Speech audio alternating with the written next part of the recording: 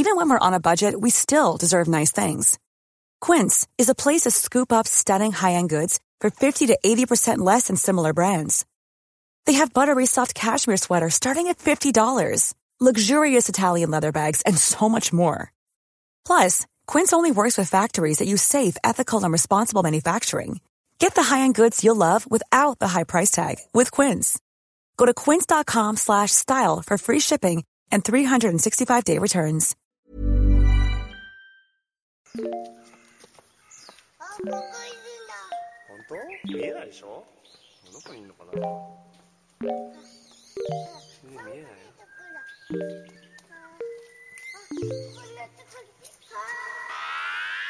I miss you. What's good, Internet? It is Monday, April 23rd, and you are listening to Waypoint Radio, episode 152. It is almost May. I think it's spring. I think we made it to spring. Is it really, like, though? Or is it a tease? Is it going to snow tomorrow? I went outside and my entire face was filled with pollen, so I think we made it. I think that's you might be right. That's the voice of Danielle Riendeau, obviously, joining me from sunny Brooklyn. Sunny Brooklyn, but just over the line from Queens. Just sunny over the Brooklyn line. is my Sopranos OC. It's always sunny. Also joining me, Patrick Klepek. Yeah, hey, in Illinois it's warm too. It's 62 degrees out. Look at you. Turned down my AC. Or my heat, rather, and yeah, it's good. Now you're just living inside and playing video games. I wore. Well, stop. That's okay. Now I'm just. My whole everything about me is crumbling in that single sentence. Oh no! This is our lives, it's what we do. You saying you were wearing something special? What were you wearing? I'm wearing short sleeves. Hell yeah! Wearing those short sleeves. It's a little. It's like it's not going to feel good as soon as the sun goes down, but. Okay, at that point I'll be inside, so fuck it. Do you ever get the feeling that you encourage the weather to change by being just obstinate about your fashion choices? Where you're like, no, I'm dressing for summer. It's gonna be summer. Well, that's more I'm stubborn about it, and the cold doesn't bother me that much, so I can push it where my wife is dressing up in clearly much more appropriate temperature-based weather. But I'm like, nah, I'm done. I'm in this, and because the cold doesn't bother me that much, I at some point will just be stubborn about it. And even though it's 4:30 and the sun's going down and the wind is picked up, and if someone asks, "Are you cold?" I'll be like, "I'm fine. I'm cold." You're cold. Yeah, 100%, 100%. How were your weekends? Did you both have nice spring weekends?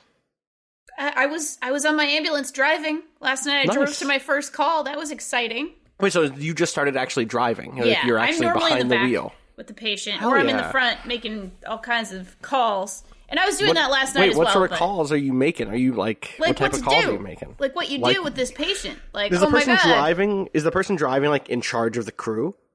No, the crew chief is in charge of the crew. There's a crew chief, a driver, and an attendant on each. Okay. That's how we do it anyway. And occasionally we don't have an attendant, but usually it's 3 people. Attendant is typically the person who does a lot of the patient care, who is all right, I'm going to splint that. All right, I'm going to take your vital signs. The crew chief is in charge of the crew and also makes the calls, should we do this or this for this person? They're the team captain. They're exactly, they're the kind of captain. big over, right, okay. And then the driver is in charge of the equipment, the ambulance itself and the equipment, that kind of thing. So I am training to be a driver. I am a crew chief normally or an attendant normally, but now I'm training to be a driver. I drove to my first call and I was definitely going 30 miles an hour because that thing is scary, but with lights and sirens, so watch out, friends. Yeah, I bet that's a whole trip. Patrick, did you save anybody's life this weekend? I mean, mental health is important, and so you got to get out in your relationships and go see A Quiet Place for your mental health because you haven't seen a horror film in a movie theater in a while. And so, nice. How'd that go? Oh, it's excellent. It is. I thought it was worth the hype. It lives up to the hype. Yeah. Yeah. And I will say, I know a lot of people kind of generally write off horror movies, not because they don't think they could be good entertaining movies, but they don't like being scared. That's not part of their entertainment repertoire. Sure. I would and I don't 100% get that, and I respect that. But I would classify A Quiet Place as more as a thriller. It's not gory. It's not violent. I mean, there are allusions to violence. There is occasional blood, but it is not something that revels in that in the way that a lot of others. And it's not a jump scare movie either. That is not to say there aren't moments that like kind of pop at you, but it is really more of a thriller in which the tension is derived from like very obvious things. Like you know what's going to happen, and then it happens, and then it's just really tense when it happens. And the movie shows just an incredible commitment to its bit of like the characters don't really talk.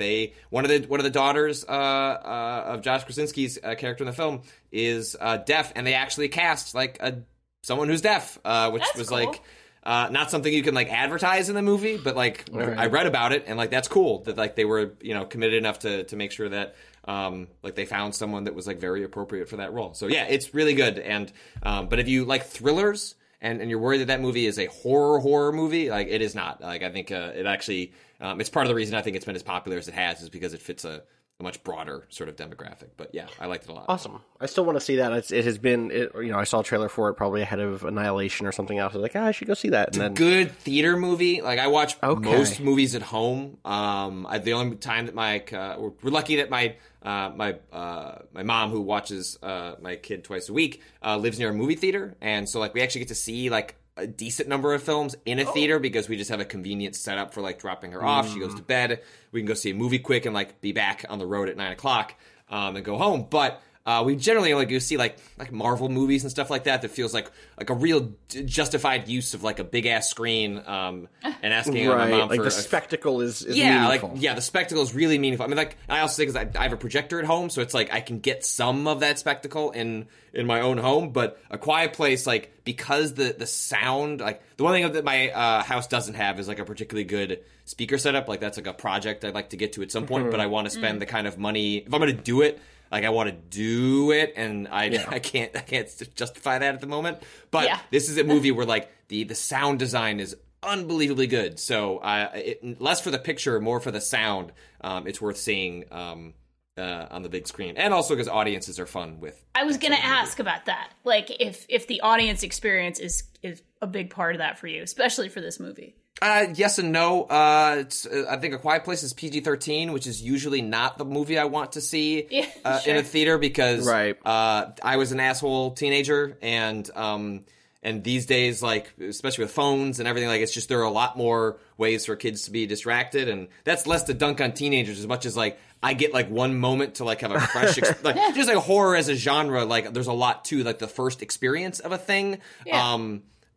Just by the nature of the medium, or the genre. And, so it's like, my wife and I have gone to enough, the theater we go to, specifically caters to like near a high school. And so there's just a lot of high school students there. And so if it's a PG-13 horror film, we tend to not go to them or wait a couple of weeks when we can get, the theater more to ourselves. But this one we had a really good crowd, and the gasps and the way that it's a movie about sound and people not talking, and the audience like totally plays along with that because you also don't want to make any sound. It's good. So anyway, awesome. There's my end of the podcast recommendation. A Quiet. I guess that's your waypoint is already I have set. I have another one, but all right, sure, go. Put that one in your back pocket. Yeah. There you go. So no, you didn't save lives, is what you're telling me. No, I didn't. Okay. Sorry. If the barometer of like how I spend my weekends is relative to the good that Danielle Riendeau puts into the world, then boy, I'm fucking up on a daily basis. Yeah, fair, same. It's all right. I play a lot of Into the Breach too, so don't feel bad. All right, well, there we go. I mean, speaking of next... Well, that's why it's so difficult to drive at 30 miles an hour with sirens, because you're doing Into the Breach turns with a random squad. Because, where should I put this ice mech? I don't know. I'm crashing in the back over here. I played my own mech game. I played a little bit more BattleTech. I'll talk a little bit about that. That'll be my waypoint at the end of the show. We're getting all those out of the way up top. I'll save that for then, and then Rob and I will probably dig deeper into it at some future, probably for like a waypoint article read, because I want to go deep in it with Rob, because he has put in probably as much time as I have, if not more. And that was fun. And then I also played a little bit of a game called The Swords of Ditto, which is Devolver's latest published game. It's by a studio called One Bit Beyond. I saw it originally last E3, and it comes out this week. I want to say it comes out on the 24th, tomorrow. It is a kind of very cartoonish roguelike, but like roguelike is... It's an action adventure game like an action RPG in the vibe of something like Link to the Past. Yeah, like it's like very much very like it's the art of Adventure Time or something, or what's that? Steven Universe. Steven Universe. Yeah, little Steven Universe for sure. But it cannot understate like how good like the animation, and it's fantastic. It's bright and colorful. The cliche of it looks like like you're playing a cartoon is like pretty dead, because like that's been used like trotted out all the time. But I've played a lot of those games and seen a lot of those games, and even my like first couple minutes with Swords of Ditto was like a very like, oh shit, like this is just like it genuinely looks like that. It genuinely does. It is a really striking game. And I think the premise is really strong. So, when I got this demo at E3, it was at the Devolver. I mean, it wasn't at E3. It was at the Devolver parking lot across from E3. Devolver and the ESA. No, not the ESA. Is the ESA who does E3? What's the company behind E3? Yeah, okay. My brain is not so addled. I'm technically on a sick day, so I apologize in advance. On your sick day. Yeah, well, and so you, the picture that I got at the Devolver kind of parking lot for this game was that it's a sort of generational take on Link to the Past with some roguelike elements. You arrive to this island that has like a town called Ditto in the middle of the island. And all around the island, there are enemies or monsters that have been, the island is being overrun by monsters under the control or influence of an evil warlock or witch named Mormo. And you go into these temples that have special items in them, very similar to like the boomerang or bombs or the hook shot or whatever from Zelda. And those will help you, solve puzzles, and then you eventually go and you fight Mormo, and if you win, if you win or lose, the world changes. If you lose, you jump ahead a generation, you become the next Sword of Ditto, and the world has gotten darker because Mormo has been able to advance her plans. But if you win, things become a little bit brighter, and you kind of push back the darkness, and the entire world becomes a little more colorful and a little bit more at peace. But I believe that the pitch was also like, it also gets harder because you're winning more, and Mormo is kind of needing to push back a little bit harder. And the entire pitch is around this notion of like, oh, you're making changes across multiple playthroughs, kind of suggesting the sort of arc or structure of something like Rogue Legacy or Shiren the Wanderer, or like other sorts of roguelikes that are not just one and done, but that they have some sort of like more than Spelunky even, or more than Binding of Isaac, where you're unlocking items that might show up or information that might show up or whatever, but actually changing the game world. Well, it's because a little bit of what you talked about of wanting from Breath of the Wild was that at the end it would have been nice to see some of the consequences of your actions, and the whole premise of like a new game in the Legend of Zelda series is often, if you buy into the timeline theory, but even what they generally propose, is that like the start of every new adventure is a new generation, right? Like X number of years, presumably, dozens, if not hundreds of years have passed, and hope is now needed once again. Blah blah blah blah blah. And this game says rather than everything changes. Yeah, totally. Yeah, and like rather than that being something that takes place in the next game, it's like, what if that's built in to each death? And I knew precious little about this game other than, oh, it looks like Zelda. Oh, it's got cool art. And so when I died the first time, I had played like maybe like an hour, and then I got to what they call the toy dungeons. Like, it is kind of funny. They just say like, yo, like there's like a toy aesthetic that's going on in the game. Like stickers are these sort of like bonuses that you can equip on your character. So you get like 5% like armor bonus or 20% against poison, blah, blah, blah. But then to find, these like special items, you go into these toy dungeons, and I fought the boss at the end of that dungeon, died. And then, like, it spawns you in 100 years later or whatever, and then you go and pick up your sword and you start fresh. Fresh-ish, because you're the one thing that does carry over, at least in so far that I've discovered, is that your level. So it's like if you have leveled up to level 4, when you pick up the sword on the next quest, like you will start at level 4. So you're not starting from scratch in terms of like health and attack power. Right. But the game does scale with you a little bit, so it's not like you could just sit in the first area and like grind for 100 hours and then just like roll through the game. There is like a time limit too, because like the whole setup is like in 4 days Mormo will arrive. Oh, you mean Majora's Mask? Yeah, I was just gonna. Yes, exactly, Danielle. Yeah. And okay, like you have to be ready for that fight by then, which means you need to have done the toy dungeons to get the toys are the like items, right? So like, you know, there's a vinyl record that you can get that you can throw that bounces off of walls. And so maybe you need to like throw it through a portal so that it bounces from this side of the room to hit a switch on the other side or whatever, right? And you know, there was all sorts of like little things like that. And those are all really neat. I will say that general structure, the thing of like, oh, you level up and you keep leveling up from game to game, might be something that at first blush runs against what I wanted from this game, though. Where, like, okay, so here's the very beginning of this game, and my hope is that I lose this feeling as I keep playing and I level up more and more. But like, I got to the first dungeon, and it's like, oh, well, you're level 1, you need to be level 2 to open up this dungeon. It's like, okay, well, how far do I have to go for level 2? And it was a lot. It was like I had to grind for 10 minutes to get from level 1 to level 2. Or it was like, or you can go help people, but I didn't find anybody with like side quests to go help.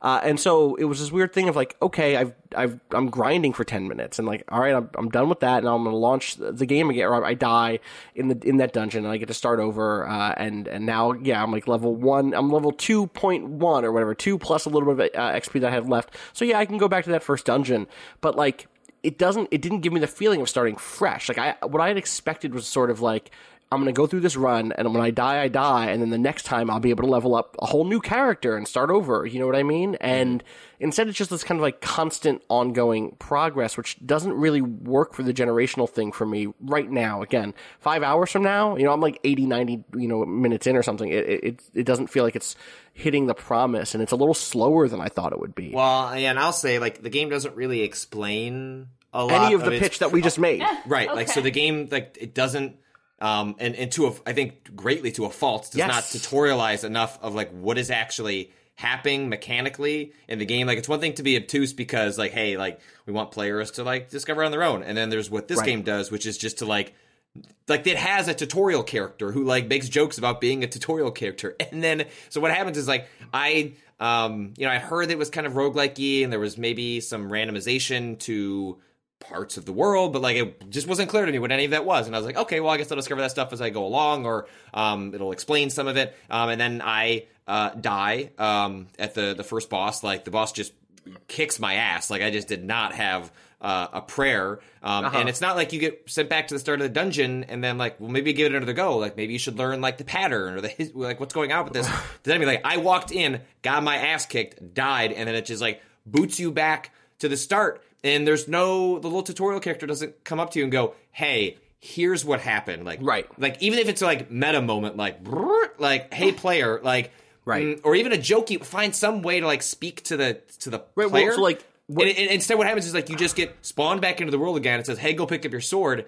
and then just do it again. And right. So and it doesn't talk about any of the ways the world has changed. It doesn't deliver on the stuff that doesn't tell you you've lost those side quests that I found. I found 2 of them in my first run. Those are just gone. Like, which makes sense because it's 100 years later. But right, like, sure, it was frustrating because what does change is the geography of the overworld that you're dealing with, and so. In my first run, whether through luck or because the game is structured, the first toy dungeon was not very far. Like, it was a few screens over, and I could just make my way there. Oh, that was definitely not the fucking case with the second one, where it was like a full 30 minutes of like going through a ton of screens. Right. And I get there, and it's not like you walk in and it's like, oh, the last hero was here and he's already solved the puzzles for you. So just like make your way to the boss. No, you have to solve a whole other dungeon again. Did you get the same dungeon the second time? No, it's a completely different dungeon. So it's not even like I can use the previous knowledge to just like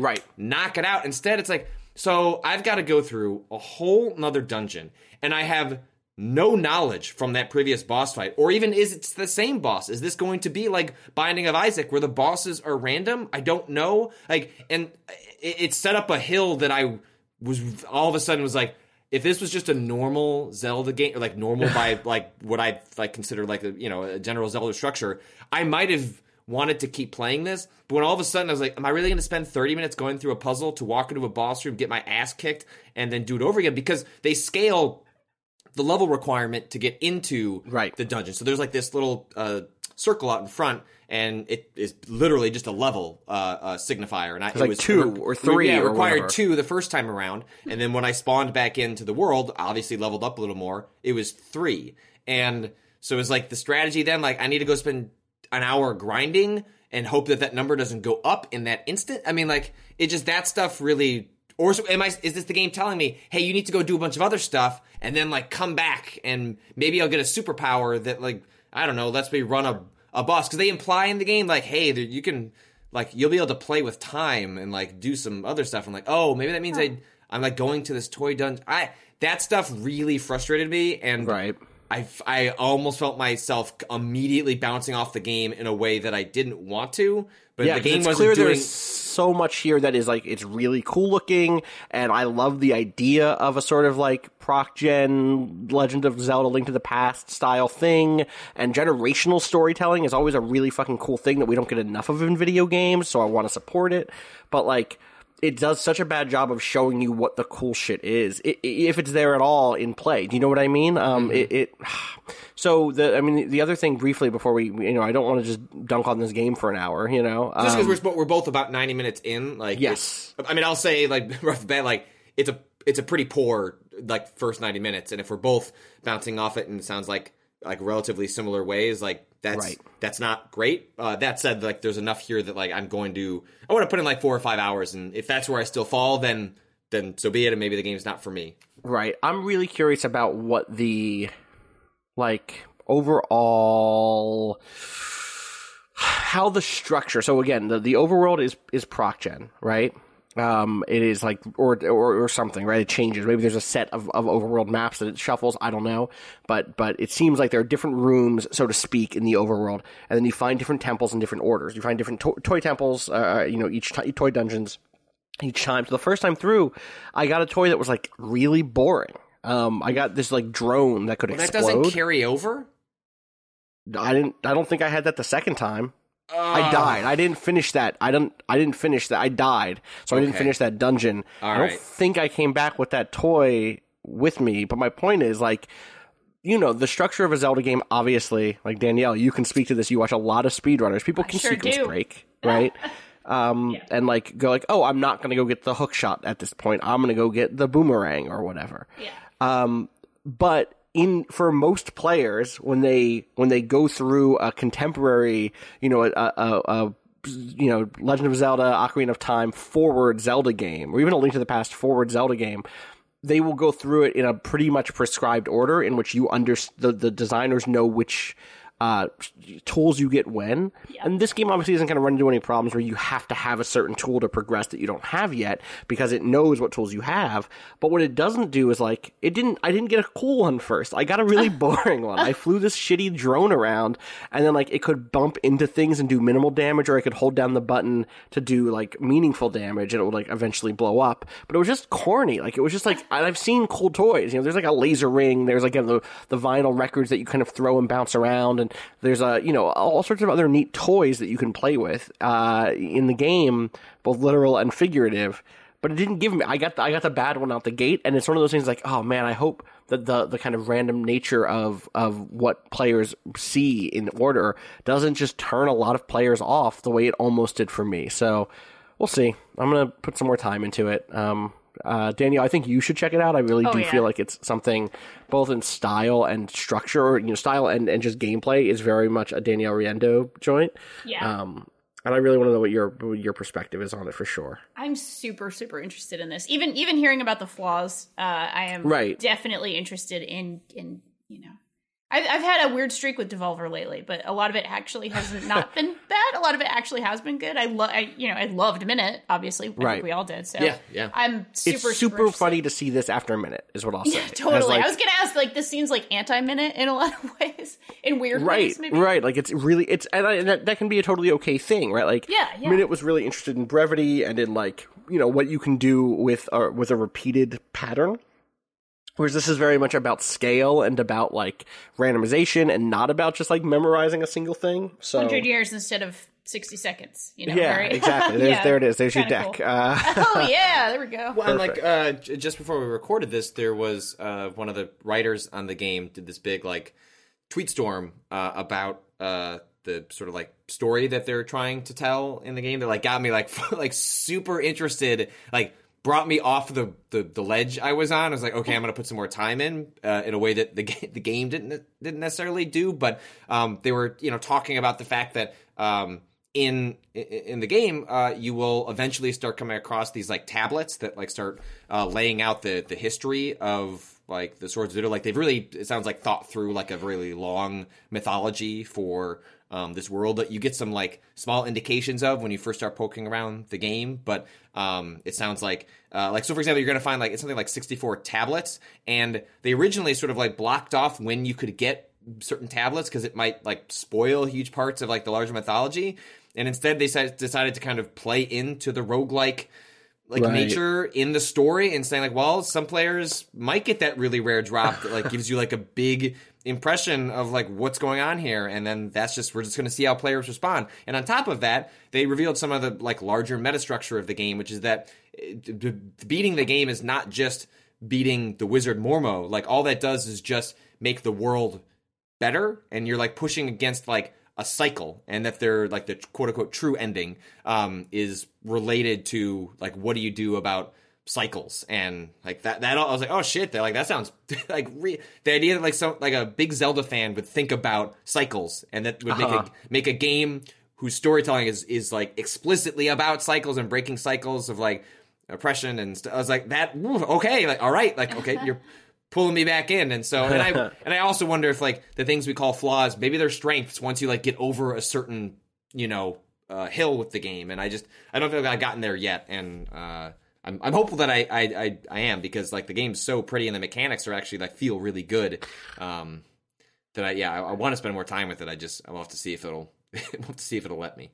I think it also has local co-op, so maybe we should look into that. Maybe Danielle, see how that is. I wish it had online multiplayer because that's traditionally how I play multiplayer games. But you know what? We have an office in the studio and can look into that at least. Yeah. So maybe we'll spend some time with it and see if we can wrap around and do a stream or something. All right, let's take a quick break and then we'll come back and talk more about some video games.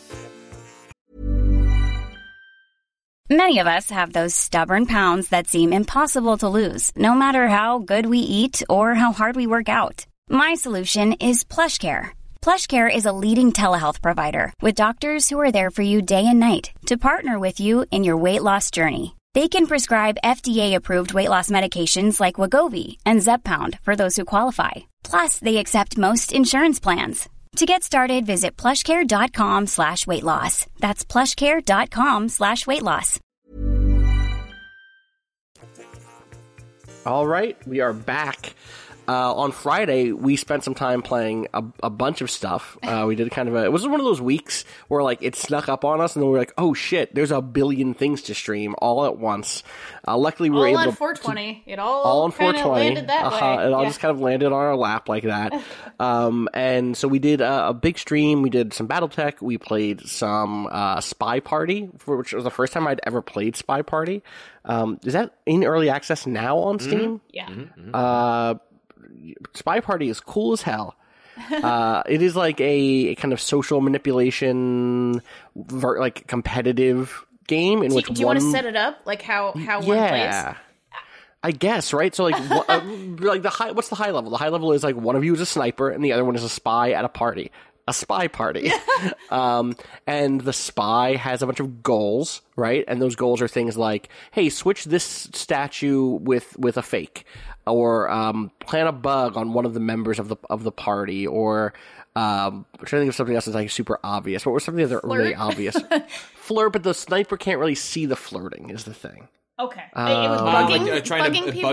Bug the ambassador. Bugging the ambassador is probably the easiest one, right? The most obvious one. You end up seeing, like, basically the person who's the spy is trying to look like an NPC, and so you're trying to do like robotic, sort of like go from one side to the other, and then what is the tells are you're trying to obscure those tells, and so like when you're trying to bug the ambassador, like your hand does a pretty unique motion next to a character, and so as the spy or as the sniper who's trying to identify pick up on that. Yeah, right, exactly. And there's all sorts of other little tells, right? So like there's a clock that's counting down for the spy, where they have to complete a number of like missions that they have assigned to them, and as the clock ticks down, one of the things the spy can do is like add more time to their mission by going and doing something very obvious, like checking their watch or their phone at a window.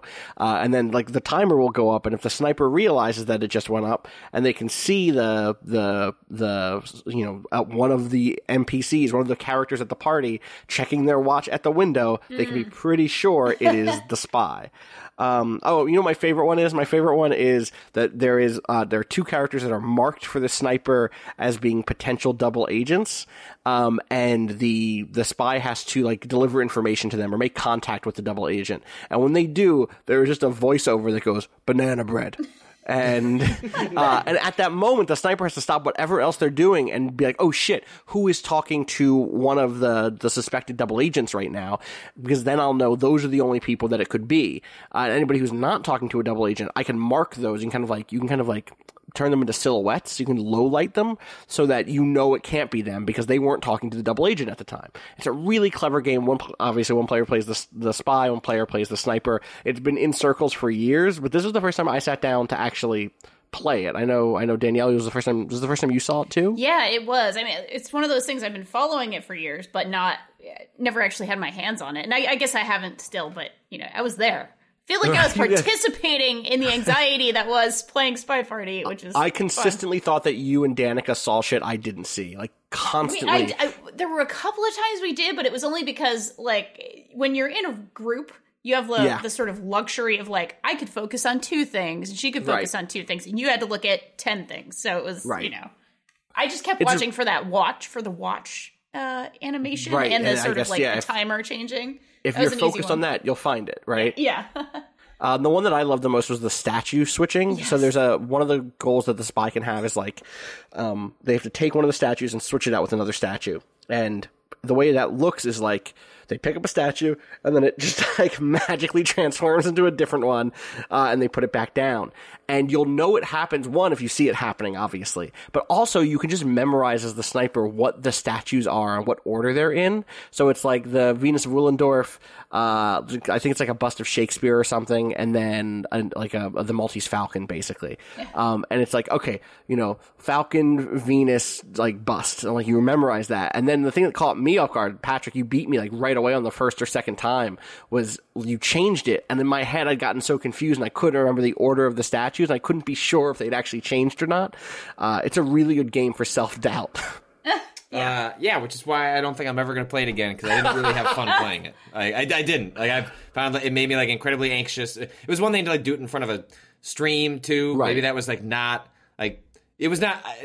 I'm not a particularly anxious person, but like I didn't particularly enjoy playing that game. Right. Like I think it's really well made. Like I think it's super cool. But. And maybe I would feel better if I had like a better like a handle, because we're like learning a lot of the mechanics. Like I basically got fucked on one of the rounds because I didn't realize I had to put a book away. Right, that part of it sucked. That part of it definitely. There was definitely like one of those things of like, oh, there are a lot of micro rules here that are not gotten into in any way, and so it's hard to even know like whether or not I'm fucking up or whether I won for the same reason, which is I put a book away and didn't realize that was the way that you moved the microfiche or whatever it was, Yeah. So it's neat. It's worth checking out at least. You can watch that stream. That stream is up on youtube.com/waypointvice. Or it will be. It will be. It probably. Will be. I think it's going up today. In the next. I think it's either up today or tomorrow. Okay. So try to take a look at that. We had a good time, but like very stressful. Like one of the most stressful on-stream games I think I've ever played. So I was sweating for you, and that really says something. I appreciate it. I was sweating during the Nintendo Labo portion of that stream. Different reason though. Yeah, different reason. Mostly you and Danica putting on your like fucking Rhode Island auntie voices and just torturing me as I tried to fish with a cardboard fishing rod. That was a lot of fun. Do you want to talk a little bit about Nintendo Labo, since you probably have the most experience with it at this point? For sure, and I've actually made the same two things twice, which is kind of funny. Those are the exact, the RC car, which is like the simplest of all Nintendo Labo. And if you don't know what Nintendo Labo is, the high-level thing is you make cardboard sort of figures, and then you get to play mini games with them using your Switch, basically. Right. So the RC car is very, very simple. It's just a little tiny cardboard car, and you kind of put 2 little Joy-Cons in it, and you can drive it by sort of manipulating the Joy-Cons, which is pretty cool, actually. A lot of fun. But the more involved project that we did, of course, was the fishing rod, which is more, they give you sort of a time estimate on how long it'll take. I think the fishing rod is like 90 minutes to 2 hours. It's really like an hour. Like, especially if you have 2 people making the thing or 3 people making the thing. Because like 2 people making it and 1 person like advancing the instructions on the screen. Exactly, because that's the actual slowest part. That's the actual pain point with Labo is how slowly the instructions go, which I understand. This is made for children. It's just, look, if you're a Lego master or are a Lego master, you're not going to need 3 hours to put the fishing rod together. But I'm just saying. Building it is a lot of fun. I actually really, really enjoy it and find it incredibly satisfying from that, again, like Lego kid point of view. It feels great to put together little cardboard things, and there's a lot of little articulation points that are very, very satisfying to play with. The fishing rod, for example, has like a click with each rotation of the rod itself. It actually sort of has a little click. Great. Oh, it's so good. Really, really fun to kind of put together. It's fun to do tactile things. It's fun to put things together in general. And then, of course, there's the mini game. The fishing mini game, I've played it. I think it's fine. But I do think the inherent fun of Labo, at least at this level, maybe there's going to be like a meta with Labo later on, which I wouldn't be surprised, honestly, because you can actually create other things using sort of like a very basic programming interface. Wait, have you messed with that stuff at all? No, I've only seen it, but I plan on messing with it. Let's put it that way. There will be a mess made with Labo. Okay. It'll be great. Jeez. But yeah, I think the fun of it right now is building things. I think like the mini games are totally cool and fun. I know, Austin, you played the fishing mini game, and you sure did get a foot related fish, which was I got a football fish, and I'm still mad about it. I actually really love how it feels. Like there was definitely I didn't expect the tension on the line to feel directional the way it did. Sure. Or honestly, for there to feel like there was tension at all, but there was, and so that was cool. I'm curious for how the rest of those things are. I suspect that my shoulders are too broad for the robot, unfortunately. That's my guess. But that's how it goes. But I'd still like to see what the rest of those mini games are all about, basically. I think I'm always going to support Nintendo doing weird experiments like this, and especially stuff that does have that kind of more open-ended or not open source at all, but like stuff that encourages players to figure out and play with and program and make their own shit, because that ends up being a lot of my favorite stuff that comes out of Nintendo things, like whether that's Mario Maker or there was something else I just had in mind and I've already lost. Even just like the way the Wii worked, encouraged lots of people to use the Wii motion controller as a input device in new ways, and stuff like that is just like Nintendo is uniquely poised to take those chances in the market, and it's important that they do because other people aren't incentivized to. We've seen what happens when Microsoft launches Kinect or when Sony tries to do Move controllers. Those projects, they just like don't have the right vibe. Nintendo Labo is so joyful and so, just energetic in a way that those other products just never are. It feels genuine, and partly because it's like big, brightly colored cardboard, and partly because it has like great Nintendo menu music all throughout. And the tutorials, super funky, overlong tutorials, but also very Nintendo-y. But also very like in that mode of like, oh yeah, we're hanging out, we're playing with toys. I sometimes think that Nintendo understands that toys are fun and that not everything good has to be a game-ass game. Do you know? Yes. And that comes from a position of security in the medium, not a position of like, a feeling that like there's something that needs to be protected or upheld, or that like we need prestige. Like toys are valuable things, and it's cool to make those, and it's cool to have like the experience of building Nintendo Labo be a fun and enjoyable experience. Hell yeah. So yeah, I'm curious. I'm curious how the rest of those things are. I'd love to make some time to maybe build one or two of those things. Awesome. Anybody playing anything else, or can we go into the question bucket? We can take a dip. Let's take I just want to say, just as an aside, fuck Quantic Dream? Yeah, you know what? We should have that. Do you want to talk about that real quick, Patrick? There's no need to make it an aside. So there was a series of reports that we just at least touched on and discussed a number of months back, which I think a trio of French publications collaborated, or at least two of the publications collaborated. I'm mixed on the exact specifics there, about the workplace at Quantic Dream, the developers of Heavy Rain, and the upcoming Detroit Become Human, which comes out in just a couple of weeks. And I guess there's a demo up on PSN, like right now or tomorrow. Yeah, something.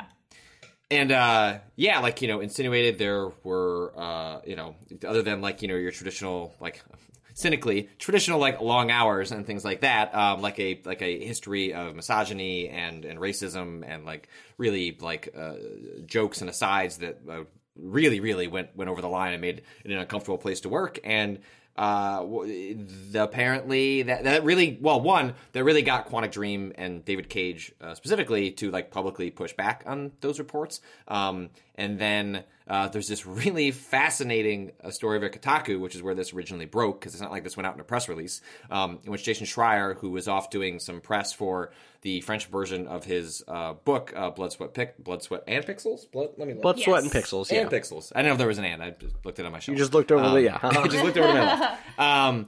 And he was supposed to do some sort of Q&A with this French journalist, and they couldn't show up because they were in court. And it turns out they were in court because they were being about to be sued by Quantic Dream. And then Kotaku went coincidentally to a press event for Detroit Become Human in New York. And before Sony PR could probably understandably on their side shut it down, confirmed with David Cage that he was suing those journalists. So that is currently, I believe, two of the publications are being sued, and one of the publications has so far not seen legal paperwork.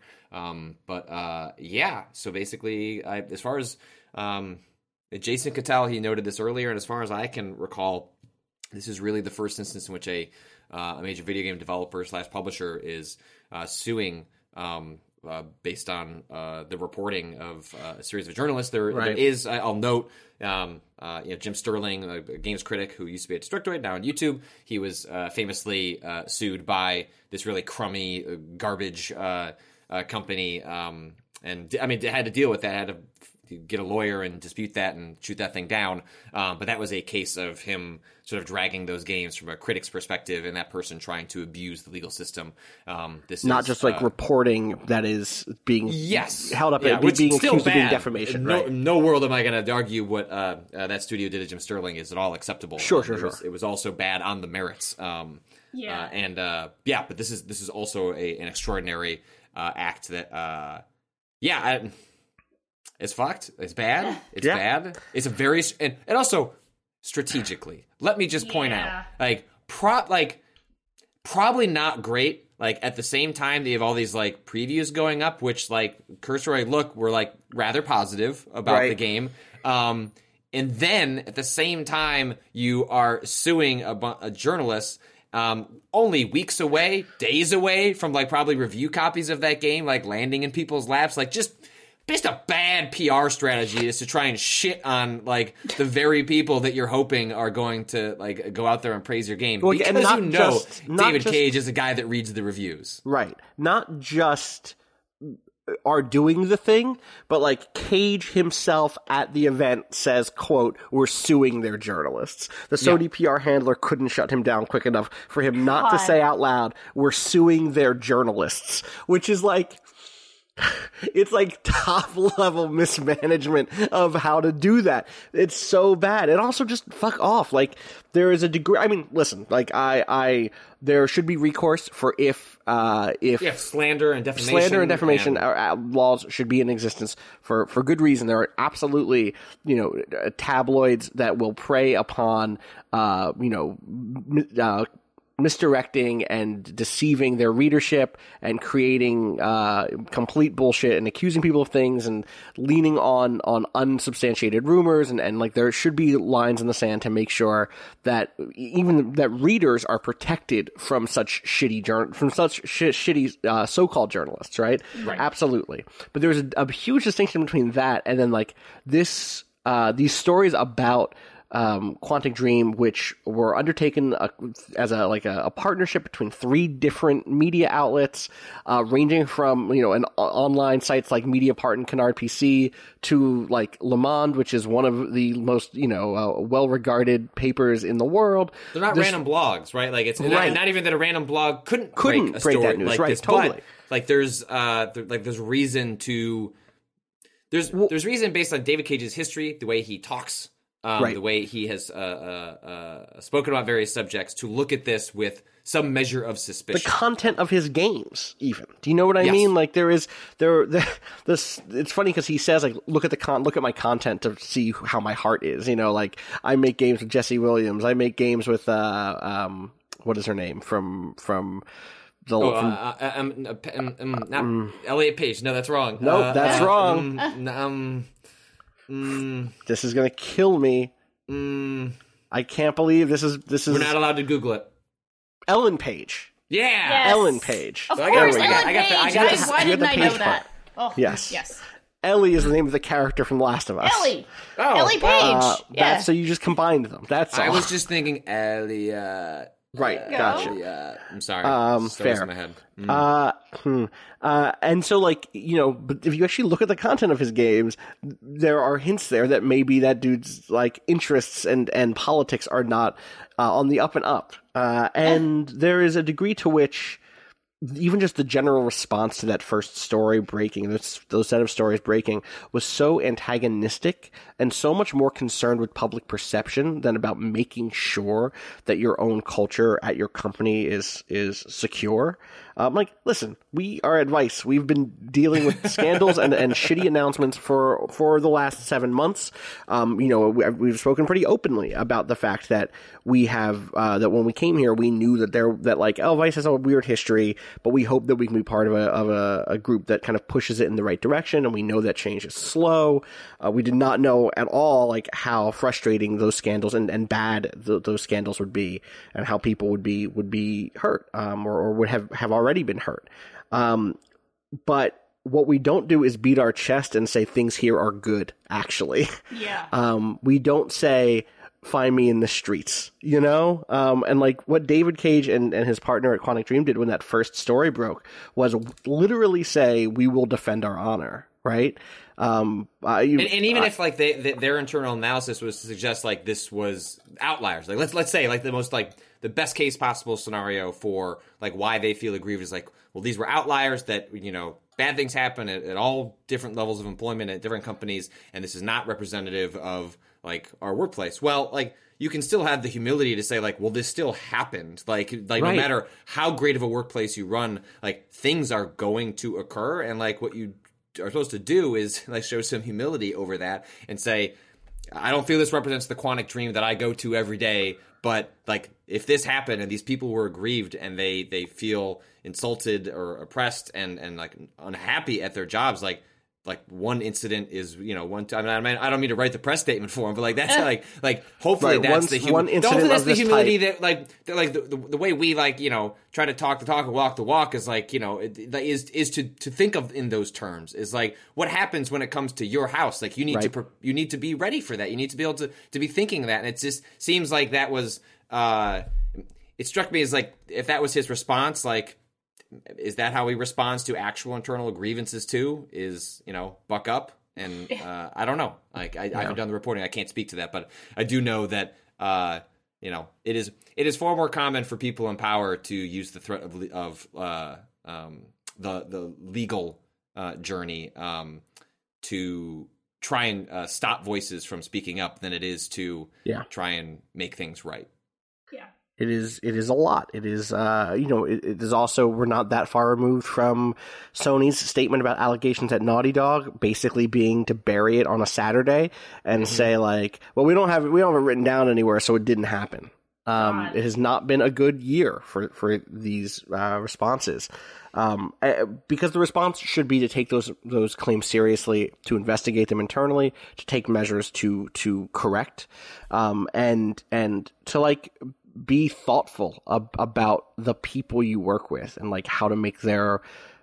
If you're running a place, I this is nothing I've ever thought of before until it turned out that I came here to build this with y'all. But like, there is a responsibility if you're running a place to your workers who are like pushing themselves really hard. Like, game development is a really difficult job. We just ran that story about the so-called joke by the Warhammer 40K Inquisitor devs about or the PR, whoever made that statement that was like, sadly we have to delay this game, but guess what? Now our devs are going to get back to work 90 hours a week until this game is finished. Like, we live in a place where crunch is normalized, where that like even that is. That work culture is acceptable, is already too far. Forget about the photoshopping, people onto nudes and onto Nazi pictures. Like, that stuff that was happening or reportedly happening at Quantic Dream is also fucking terrible. But like, even that base level, even without that stuff, the sort of like crunch culture is already bad enough. And as a manager, you have a responsibility to ensure that the people who are busting their asses and one, are not being overworked to death, and two, like, are living or working in a place, hopefully not living there at all, right. Hopefully living at home with their families or in their apartments or whatever, but are working in sustainable and healthy and safe and comfortable positions. And that has to be a priority for you, and it needs to be something that you can put time and resources into. Like, so much of this comes down to prioritization. In response to this stuff, Cage said, this is in the Kotaku piece, that like, it's like we didn't know about that. If obviously, I'm just like, I'm not going to go and check this guy's computer. Basically, here it is. If we'd been aware of these images, if we had seen them, we would have stepped in. But he creates them on his computer on his free time. I'm not going to dig into the personal computers of my employees. And one, like, that does not line up with the facts of the reported cases, which have them, being spread around the company, which have, similar distasteful images being in public in the company. But two, like, that response is so defensive, right? That response isn't, Quantic Dream is supposed to be a safe place. I take great umbrage to this. I want to make sure that this space is one where people can work productively, where they can focus on doing their work as artists and creators, and anything like this in the future has to be dealt with swiftly. Like, there's no commitment to that here. All it is hand washing, and it's just so despicable. It's so frustrating because Cage is someone who again and again positions himself as a savior for the medium, and for whatever reason keeps getting a stage to do that. And it is so frustrating to be in video games where that story breaks today, and you can see people who are like, yeah, well, fuck the journalists because they're journalists. It sucks. And the answer is to just keep reporting, right? The answer is to continue reporting, to continue doing good critical work, and to like kind of, stick by your guns on this stuff. Yes, true. That's easy to say. And that's easy. We ain't being sued because you know what? Here's like a very likely outcome from this is that these lawsuits were filed. There's going to be money spent on both sides to. I don't know much about the French legal system, so I'm going to only speak from my experience watching some of these suits, having lived through some of the stuff, working at Gawker when all that was crumbling. And is that like not hard to imagine that this like goes through the initial phases and then is just dismissed outright. But is the legacy of it is a reporter who gets a message from a Quantic Dream employee says, well, actually, I don't have time for this. Actually, I don't want to investigate this. Because you know what? That is 100% what is going to happen. It is going to make any reasonable journalist think twice about priorities, about, like, is this worth dragging my company into a legal fight? Like, how bad is this infringement? Like, whatever happened to this person, like, how bad is it? Because they've already shown that they're willing to take this to court. Because my own experience with like multiple legal teams and multiple companies, like if I was to take some of that stuff to them, their response would be like, is this really worth it? Is this really the fight that you need our company to go through? Like, I want to say, like, it's...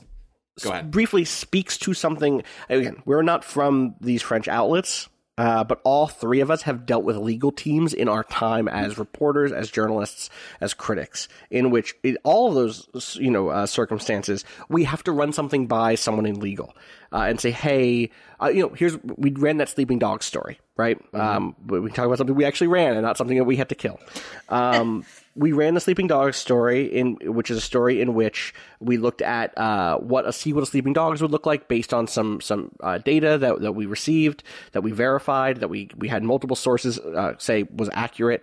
And there's a lot of ways that story could have looked. There's versions of it where it's just a huge data dump where like people's names are available, where there's like, oh yeah, here's when this person came into the office, right? We didn't do that one, right? And we weren't going to do that one. That wasn't that one. The one where we're just like, fuck it, here it all is not on the table. But there's probably a version of it that's maybe a little more open and is like, here's 30 pages, versus what we ended up doing, which was like, here are selections. And we did that because we worked very closely with Vice's legal department on figuring out what we could safely publish to make sure that our sources were protected, which is a responsibility for us, and also for what was verifiable and necessary to tell the story we wanted to tell.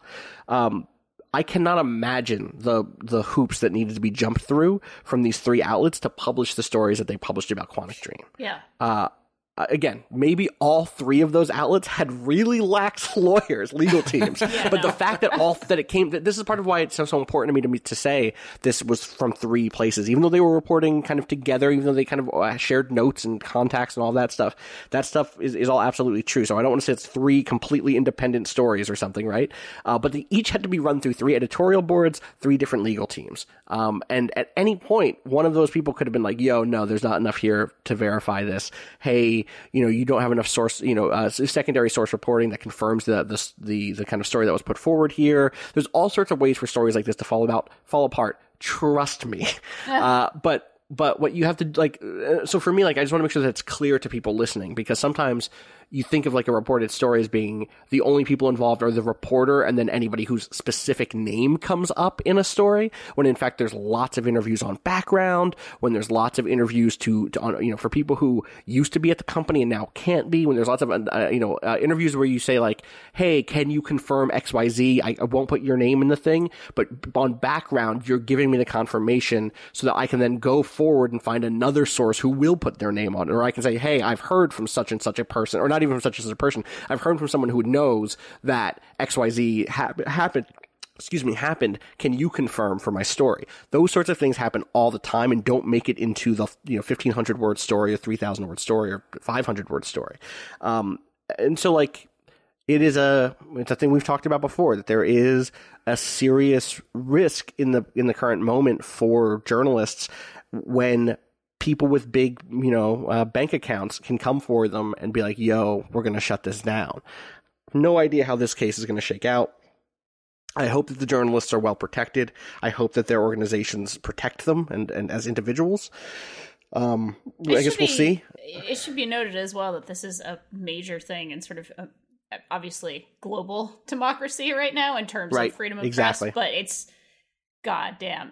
So it's incredibly important in our industry, and it's incredibly important in the wider world as well. So this is one of those issues where it's like, yeah, this one has a lot of tentacles, I suppose you could say. Right. I mean, that's the thing that's so weird, right? Is like, so we had a question in to briefly dip into the question bucket because this went a little longer. We had one come in from Chris from Philly who says, as someone slowly growing more entrenched in academia, I'm trying to trace some links between literary theory and game narratives. One of the most frustrating things about it is how closed off we are from anything that feels like it could reach a wider group of people. And as someone who grew up in a fairly privileged place where a lot of people weren't, my hometown was on the edge of West Philadelphia and has a lot of first-generation immigrants and people of color and a huge range of wealth between its more suburban and urban sides. I want to find a way to both continue doing the work I love doing and have it have some kind of positive impact on the people like those I grew up with. Y'all seem to have had such a range of experiences getting to this point. I was wondering if that's ever a question you've grappled with yourselves, and how you feel you have or haven't answered it. In other words, how does the work we do now, as games journalists, affect the world and help people, reach the people we grew up with, reach the audiences that we know are underserved, etc. And it's funny because, as Danielle just said, like, the big picture view, games journalism is such a tiny little corner of the world.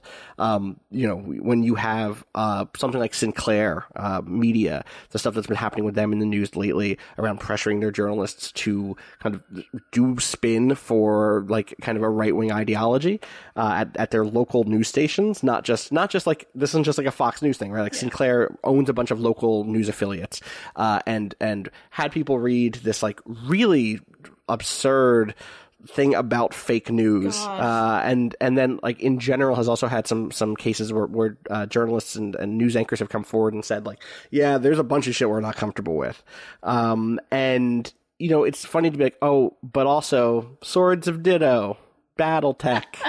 But there is a responsibility to talk about this stuff in this space because weirdly, I think we almost have an opportunity to talk about it.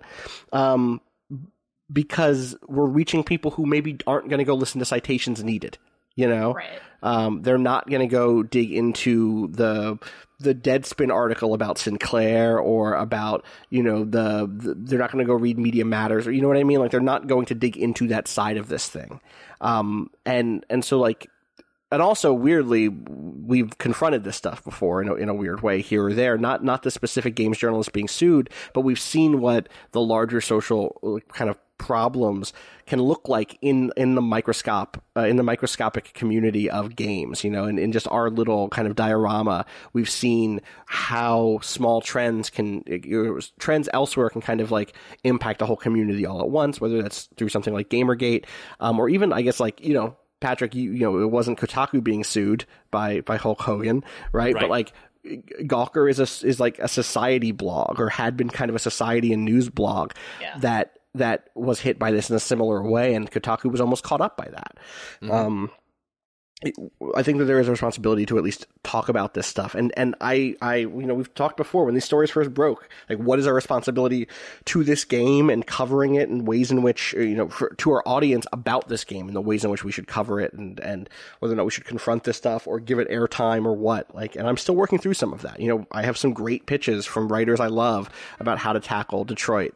And we've got to figure out which of those writers we support and what stuff we do internally, and what sort of coverage we want to give it all together. Like, I'm not quite sure where I am on that stuff yet, and today's response definitely gives me some more thinking to do. Yeah, because I mean, it's one of those things where it's not as easy. I mean, I think people with purposely not the best of intentions, like, looked at something like how we handled Kingdom Come Deliverance and said, right, well, they're just gonna, any game that runs aside of their politics, like, that's just the treatment. It's like, like, that was a very deliberate choice for like a very specific reason, and it's actually like, look at Dawson, your review of like Far Cry 5, right, or like certain things in my like God of War review. Like, actually, like, there's usefulness in like using like moments like that to like discuss those issues in like that the scope of coverage. And like, maybe where we'll land on Detroit Become Human is like, actually let's think about all this shit, and then what do we have to say about what this game is and what it says and what it tries to do,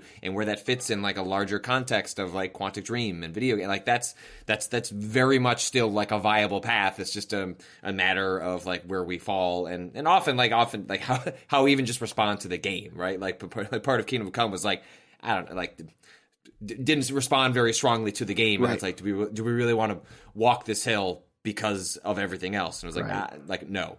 So yeah. Yeah. I agree with all of the above. This is also why I volunteer. And need to feel like I do things in my community, like my local community, as well as the sort of bigger community that I live in, sort of online. So I would lose my mind, I think, if I didn't do sort of like a physical thing as well as sort of like the mental and intellectual things that I do. So if the writer finds that helpful at all, I sure do.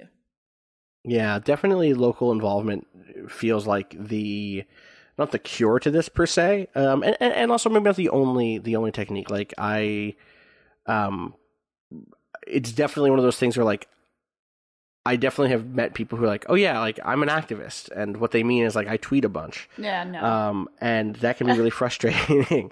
Not that online, work isn't valuable, but like that there is. It's a lot of what we do. It's a lot of what we do, but like, and I've made peace with that, which is why I don't call myself an activist, right? Like,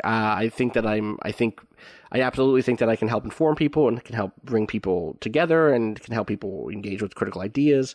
But when I see the work that activists do on the ground, or that volunteers do on the ground, or that charity workers, or that, lots of people can go make someone's, people who are actually part of neighborhood programs, to combat violence or to ensure combat poverty or hunger. Like, there is such a big difference between that and me retweeting some good shit,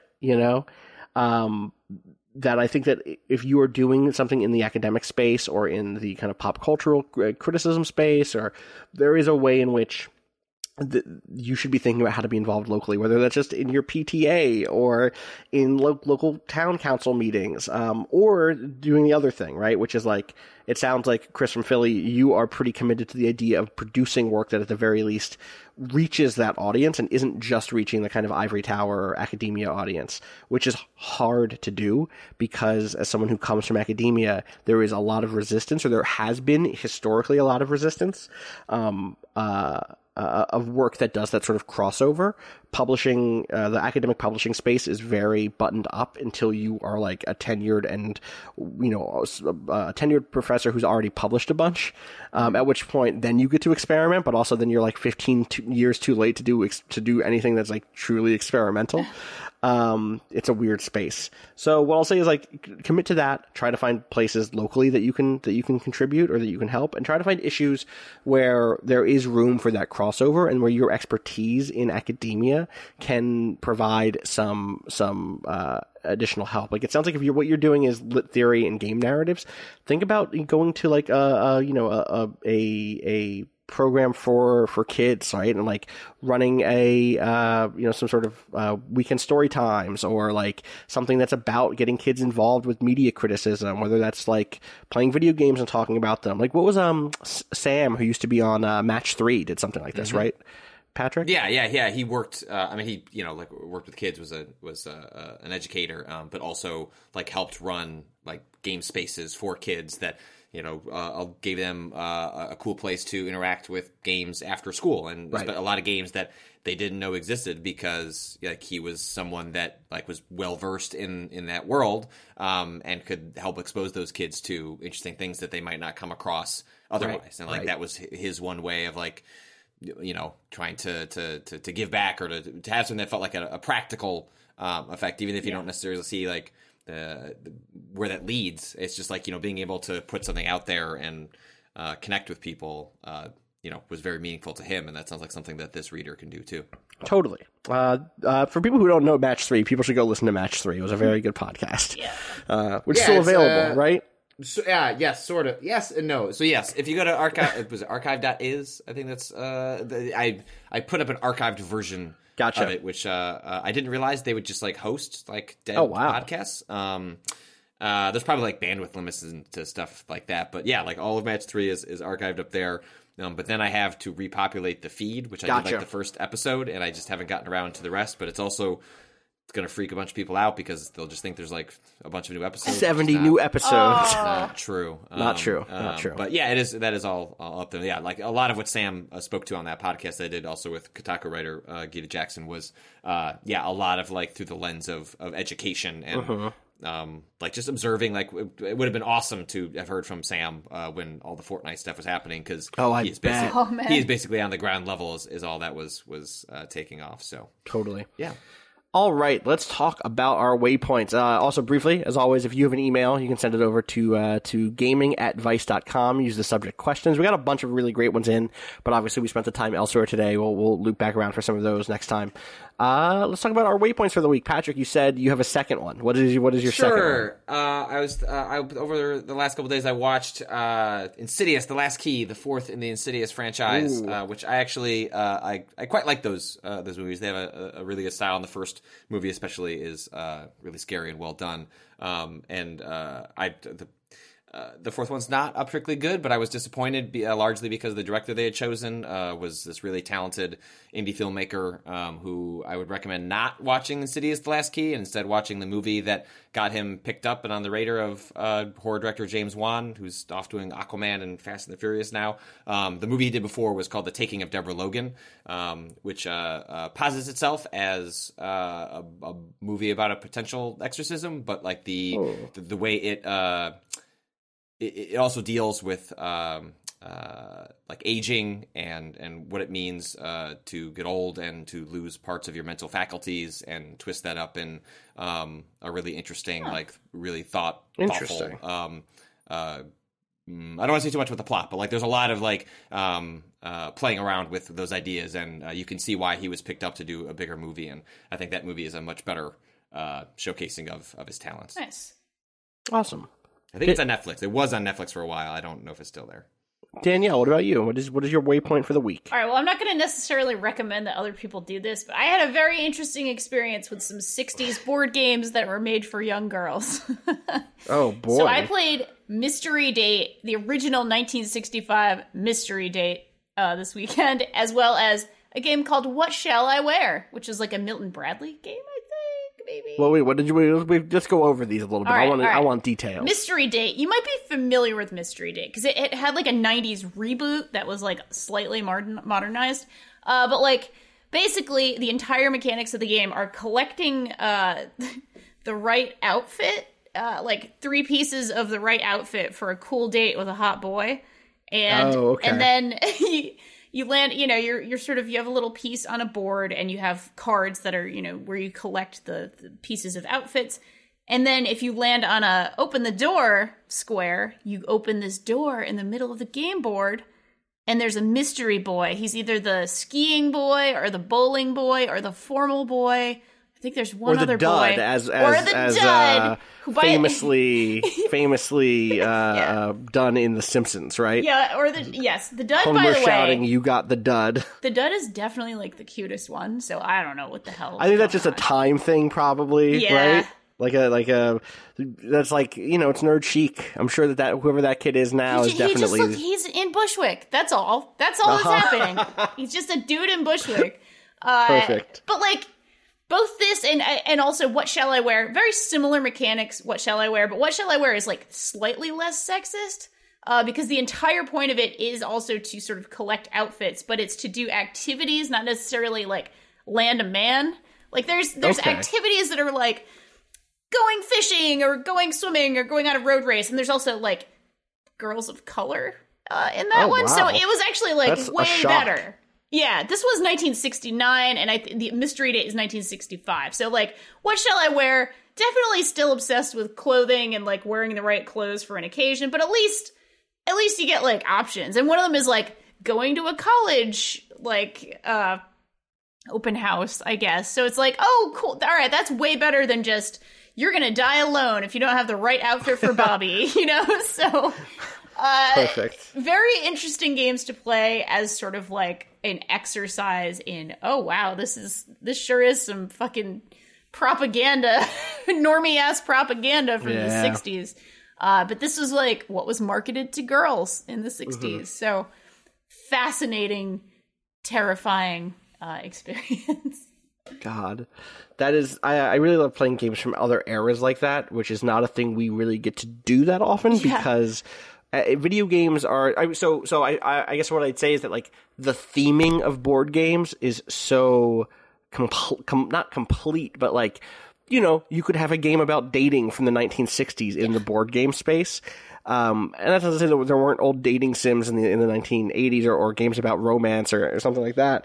But in video games and computer games, things are like so much more focused on shooting aliens and driving cars fast, especially in the arcade scene, and like lots of like what our nostalgia retro gaming vibes are not that focused, or not that focused, or don't go that far back, so it's nice to be able to be like, okay, well, let's look at this cultural artifact. We have a really great piece on the site from Robert Rath who looked at the history of the Game of Life, right? And some other similar games. The Mansion of Happiness. It started out as a religious propaganda game called The Mansion of Happiness, and it was about how to get to heaven and live a good life, basically. So yeah, and that eventually became the Game of Life, and like it's worth looking at that stuff. I love looking at like the history of games like Monopoly, and just board games and tabletop games and war games in general have had such a florid and strange history that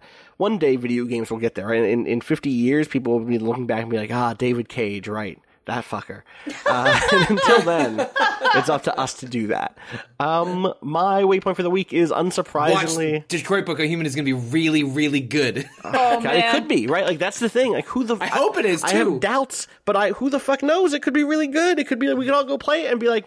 Man, fuck! Like here we are. It's super Best good. Surprise of the year. That would make for like a really fascinating review too. Totally. Is like totally. How do you sort of like with these two things in one hand? Right. Anyway, yeah. Totally. We'll see how it all shakes out. Plus, I like good games. I do like good games a lot. One of them is a game called BattleTech that comes out this week. I'm not going to get too deep into it here. Like I said, I'm going to talk about it with Rob at some point this week on a podcast. It's a fascinating game because there is... It's one of those games that's going to be hard for me to actually recommend to a wide audience. Patrick, you asked me in chat after we streamed a little bit of it. Oh, is this where you're gonna break it to me? Maybe.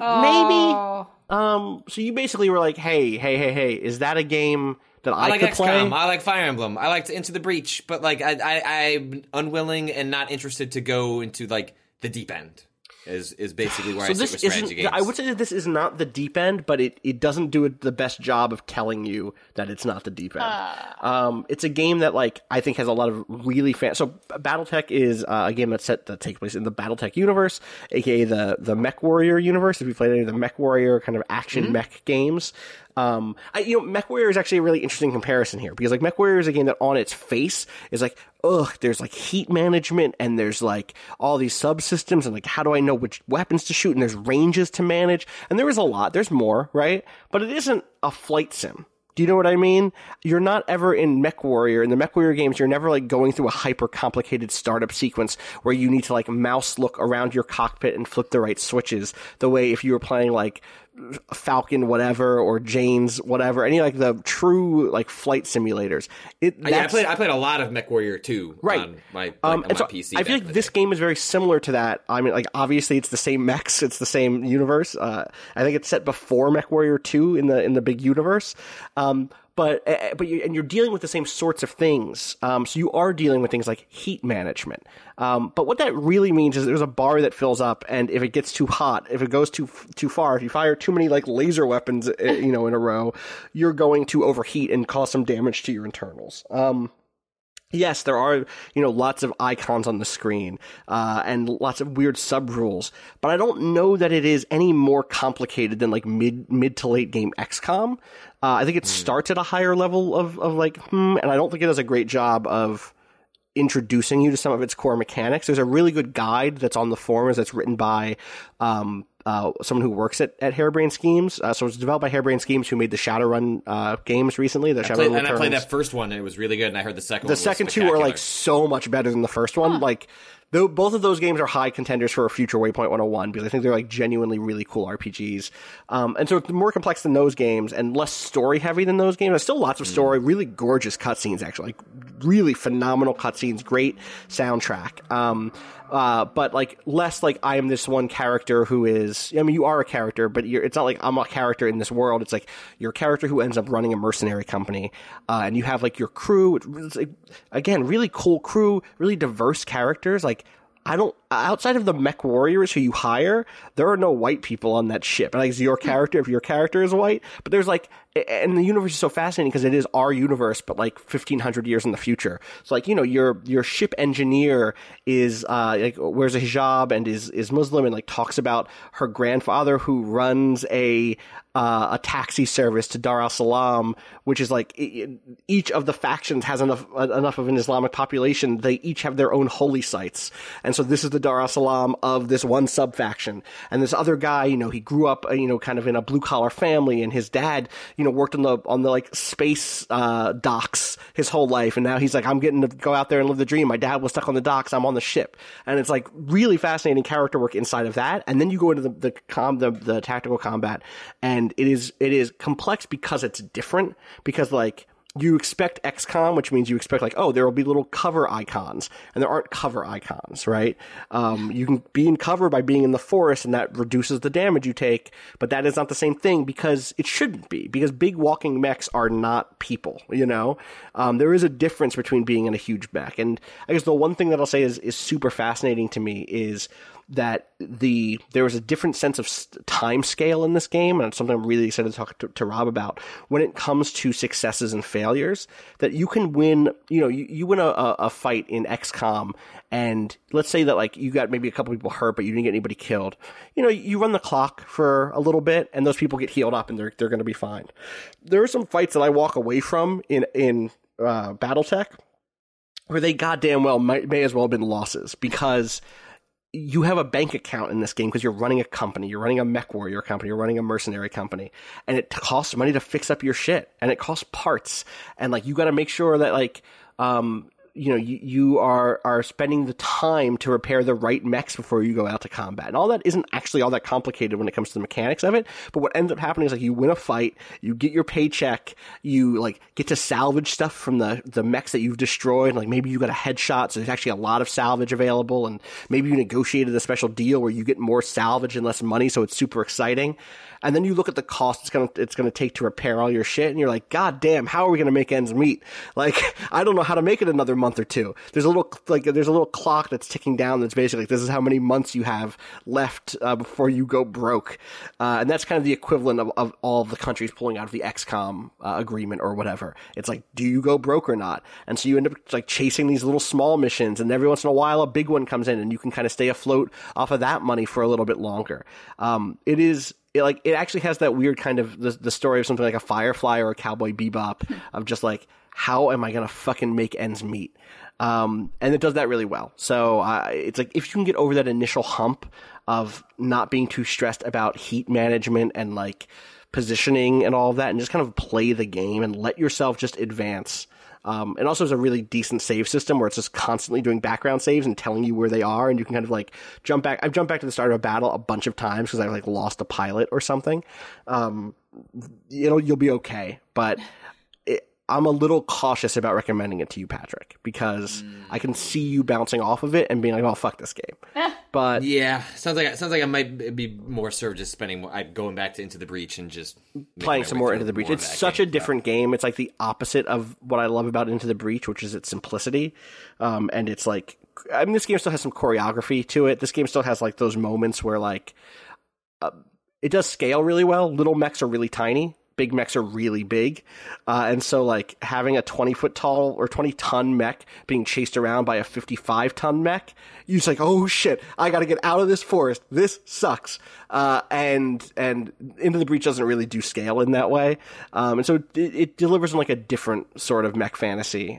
But it's something we'll be talking about more with Rob, and I'll try to do a couple more streams of it for sure. Maybe more than a couple more. We'll see how they go.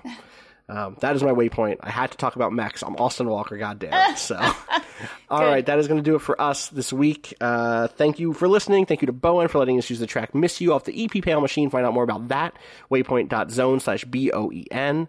Shout-outs also to... Who else do I shout out? I'm shouting out. Shout-outs to, everybody on the team. Shout-outs to Danica. Shout-outs to Rob. Shout-outs to Joel. Shout-outs to Natalie. Just shout-outs to Matt Pasquale and his 16 kills in PUBG. Yo, that was unbelievable. Oh. Please go watch. Danica just made a video comparing your crossbow situation to Matt Pasquale's John Wicking of that entire game.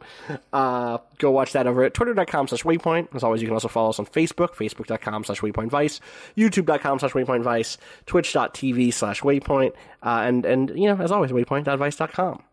All right, until I eventually trick Rob into getting onto a microphone to talk about mechs with me for at least an hour. Good. That's going to do it for us. Danielle, what do we say to him? Be good and be good at it. Peace. Take that advice, David Cage.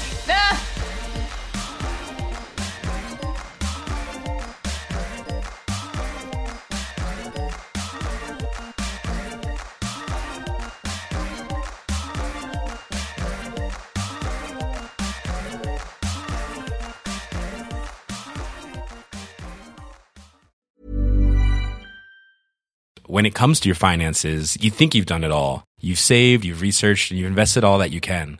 Now it's time to take those investments to the next level by using the brand behind every great investor, Yahoo Finance. As America's #1 finance destination, Yahoo Finance has everything you need, whether you're a seasoned trader or just dipping your toes into the market. Join the millions of investors who trust Yahoo Finance to guide them on their financial journey. For comprehensive financial news and analysis, visit yahoofinance.com, the #1 financial destination, yahoofinance.com.